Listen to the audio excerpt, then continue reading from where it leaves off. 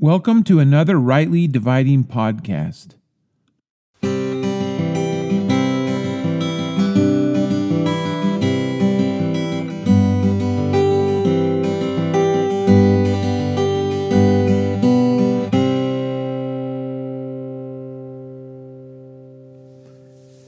Hi, welcome back to another podcast.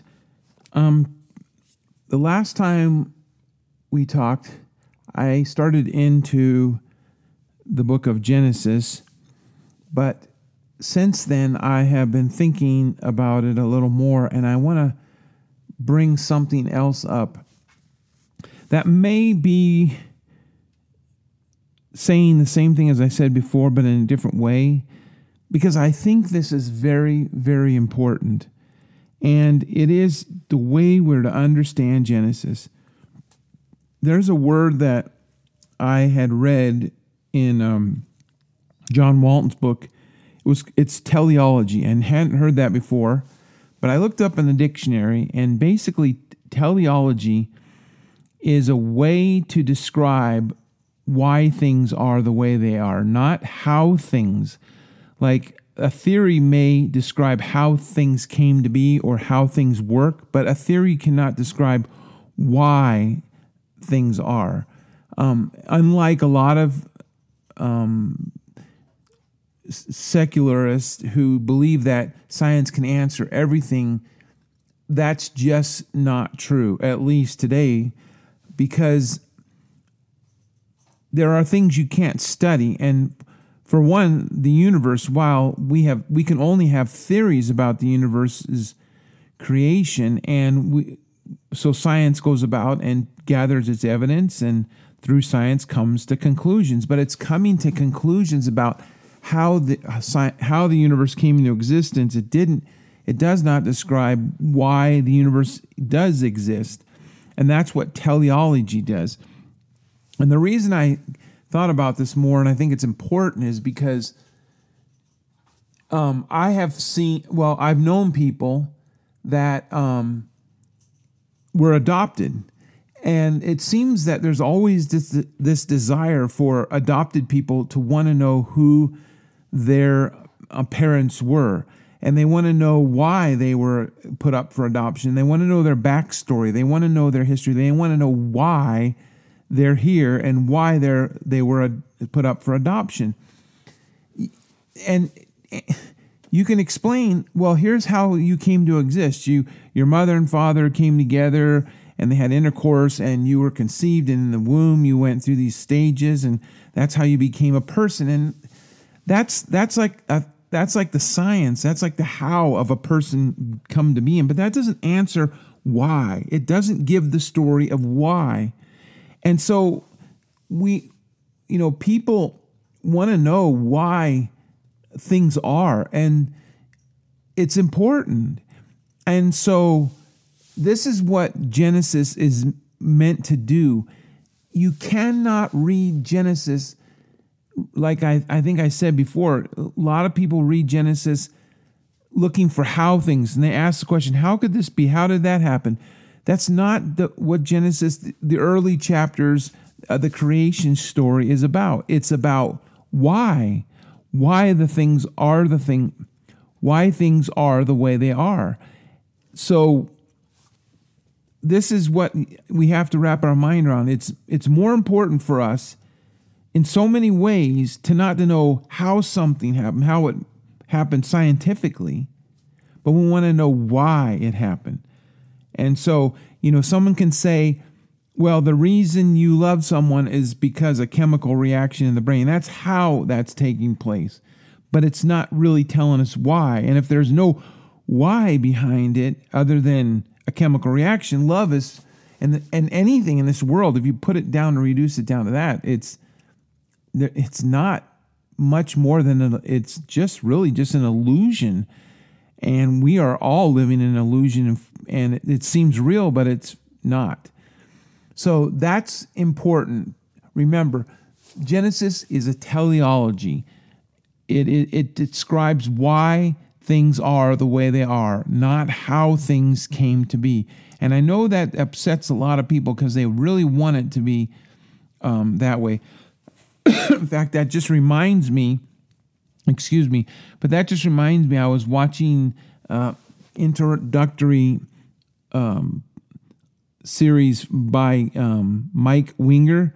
He's a YouTube pastor, and he had done some research on women in the ministry. And his introduction, he said, there were reasons why you will not be able to come to the truth about women in the ministry. And I say they're the same thing for the reasons why you'll never come to the truth of Genesis, is because if you have preconceived or predetermined biases, then that's the way you're going to read it. It's just going to be, it doesn't matter what anybody else says. It doesn't matter what someone tries to tell me.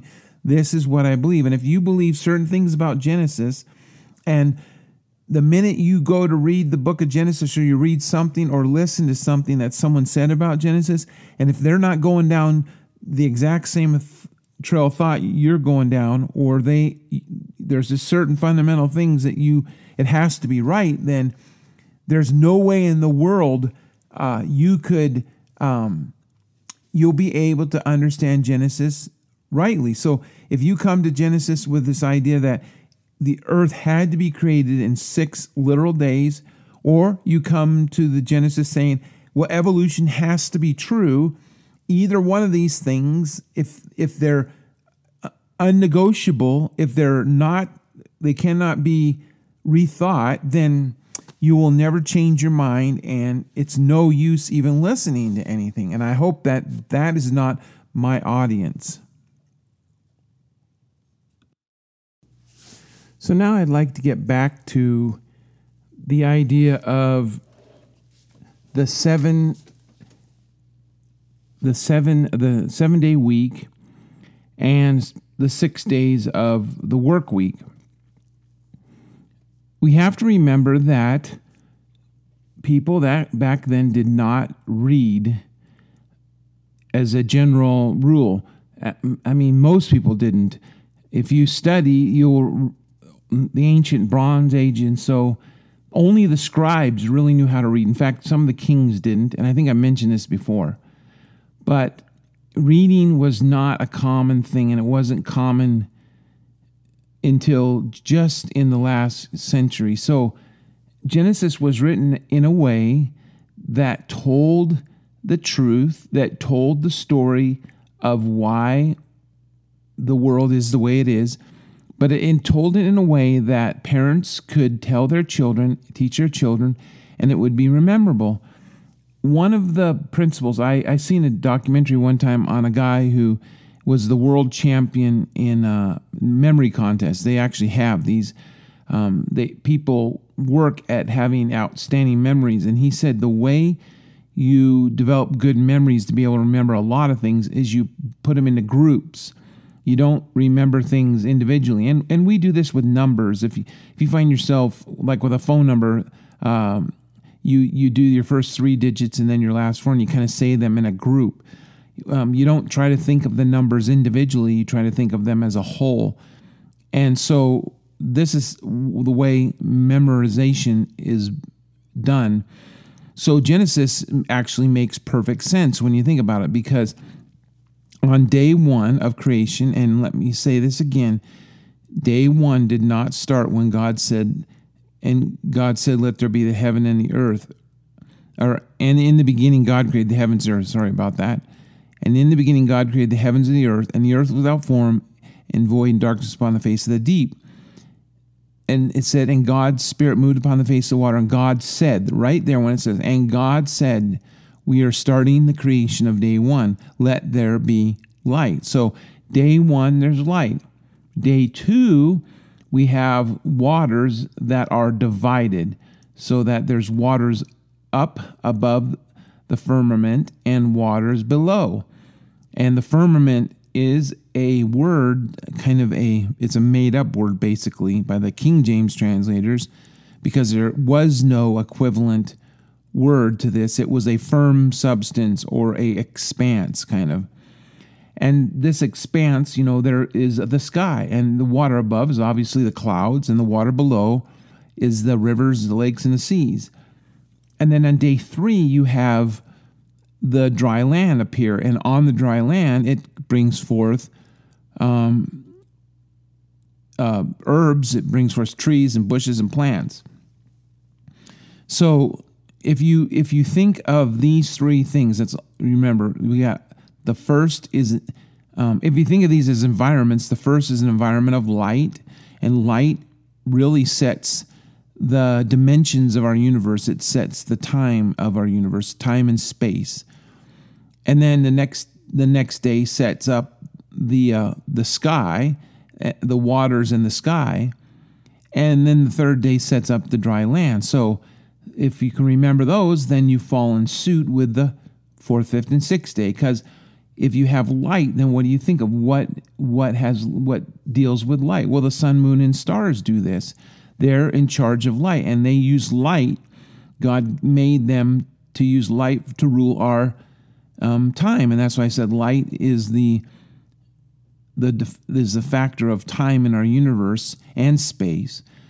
But it says that God gave the sun to rule the day, and he said the greater light to rule the day and the lesser light to rule the night, and they were given for the seasons. And it says, and the stars also, because people govern the seasons by all these things. They knew what time of day it was. They knew when it was nighttime, when it was daytime. They knew what month it was, and they could tell what season it was, all by the placement of the stars or the moon, the sun or the moon. So the sun, moon, and stars were the rulers of the light. And so then the next day, which is the 5th day, what do we think back on the 2nd day? The 2nd day was about water and sky. And so who occupies this space? Well, the creatures of the sea occupy it, and the sea, and then the birds, the fowl, occupy the air. Then we think on the last day, what's the 3rd day? We think, okay, we have dry land. Well, what lives on dry land? Well, animals and humans. And so if you remember just the 3, then you can remember the 6. If you don't remember the first 3, you think, like, what did happen on the 3rd day? Well, I know what happened on the 6th day. The 6th day, animals and man were created. So that must mean on the 3rd day, land was created. And then you think about, I know what happened on the 4th day. The 4th day, the greater and lesser lights, and the stars were created. So therefore, the 1st day must be light.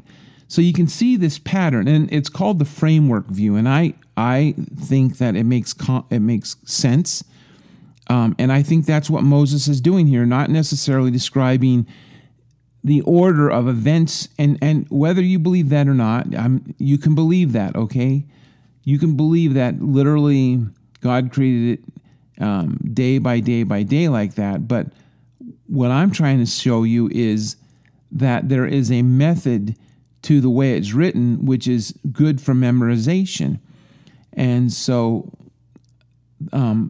this was important because what the point is of Genesis chapter 1, like I said, there's 2 points. One point is that that there is a God, a Lord who created everything and is in charge and rules over everything. It was his creation. Second was that God organized our lives by a work week and gave us a day. He wanted us to have a day of rest, which was a day to trust fully in him. So what is important for us to understand about God creating everything, and it's inclusive. Everything's covered here. There's nothing on the earth or even in the universe, for that sake, because the beginning says, in the beginning God created heaven and earth. He created the whole universe.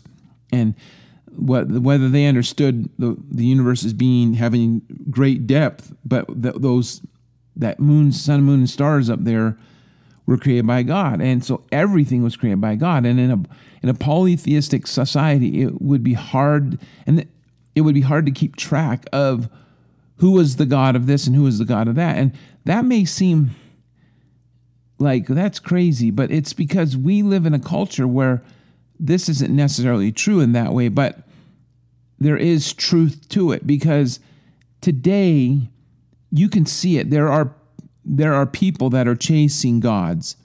whether it's the God of fame, it's the God of acceptance, it's the God of their sexuality, if it's the God of health, of certain just causes that people take up to save the whales, to save the planet, whatever it may be. There's all these things that call us to get in line and do our jobs, and it can be quite confusing to who do I bow to? Do I bow to our president? Do I bow to the Democrat Party? Do I bow to the Republican Party? Which Lord, which God do I bow to? And the answer to that is the one who made it all. There's only one God, and he's in charge of everything. There's no rain God, sun God. There's no fertility God. There's one God, and this is important for every one of us. It will, if you embrace this and you believe this and you accept that, it will bring order and peace to your life. You will not have to be wondering what you're supposed to be doing as far as all these different things that call us. You will be free from drug addictions. You will be free from sex addictions. You will be free from so many things if Jesus Christ becomes Lord of your life. When he becomes the important thing, when he becomes the Lord whom you're going to fall in line with and you're going to obey and you're going to follow, then these things are going to disappear. Now, I have to be clear about this, because when I say Lord, a lot of people think we don't really think about it as much as people in past times would have thought, because there were kings. Like in the Roman culture, when the New Testament was written, most people were slaves, even doctors and lawyers, important people. There were like a class system. And so we don't, they understood what a Lord was. We don't necessarily, but I think that still people think of Lord as someone lording over you and just being a heavy taskmaster. But that's not what Jesus was all about. That's not even God the Old Testament was all about. What God wanted was for us to love him, to love the Lord thy God with all thy heart, mind, and soul, to love him enough to want to follow him, not to feel like we have to follow him, to where we're compelled. Like, if you think about like how you want to live your life, this is the way I want to live. This is what makes me feel like I'm doing what's right. This is what makes me feel good, is I know I'm doing the right thing, and that's what I want to do. Well, this is the kind of attitude we have to have towards this Lord. He's the one who created everything, and man, there's a lot of good things in this world.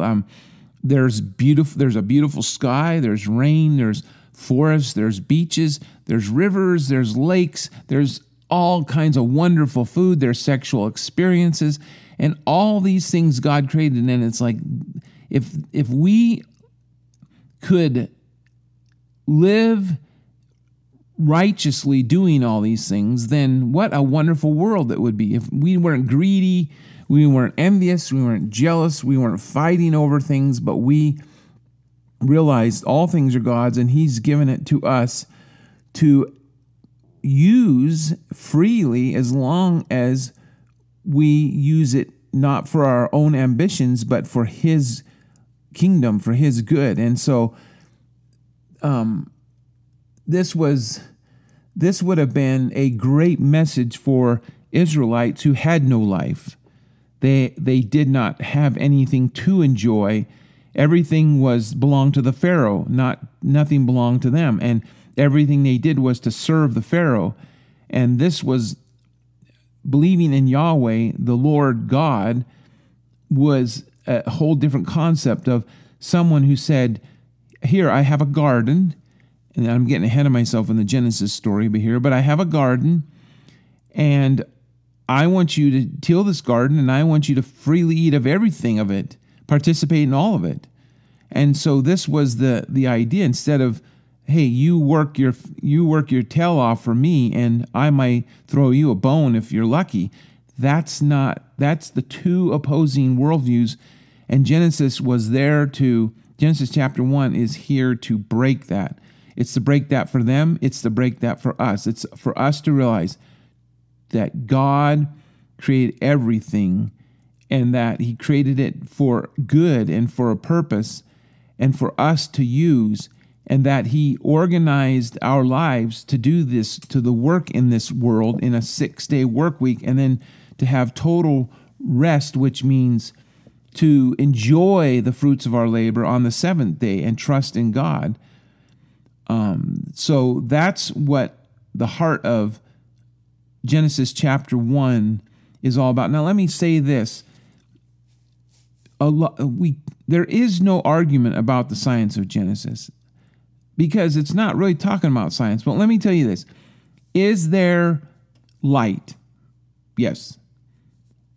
Is there clouds in the sky and water below and rivers and lakes? So that we have clouds, sky, and water. Yes. Is there dry land that has living vegetation on it? Yes. Is there sun, moon, and stars, and do they govern our time? Yes. Is there birds in the sky and creeping creatures in the ocean, fish and everything? Yes. Are there animals and humans on dry land? Yes. Are humans seem to be different than all the rest of the animal life, and that it seems that we are responsible for our planet? Yes. If that is what Genesis is telling, then Genesis, and I mean that's as much science as Genesis is putting forth, then Genesis is just as accurate today as it ever was. If you try to make Genesis say other things about creation, then we have some problems. Then we have debates. Then we have discussions. And that these discussions shouldn't be taking place, in my opinion, because they detract from what Genesis is trying to do. So Genesis is true today as it was always. The only thing that you have to accept out of Genesis that's not evident in the sense that we can touch, feel, or study like the creation of the world is that we believe that it was created by a God. The very first part. In the beginning, God created. And so that's the only debatable part of the whole story, is not whether there's a creation, was it created by God? And Genesis is there to affirm to you it was, and this God is the God whom you should want to follow after. You should want to and desire him. Many people get tripped up later on in the Bible because they are not following the storyline. And this is what I'm trying to do with Genesis, and I'm only beginning. So stick with me. Hey, thanks for listening today. I hope you got something out of it. Tell a friend, share it with others, and I hope you have a great day. Think about these things, ponder, don't just let them go. Read your Bible, see what I said is true, and have a great day, and trust the Lord Jesus Christ. Amen.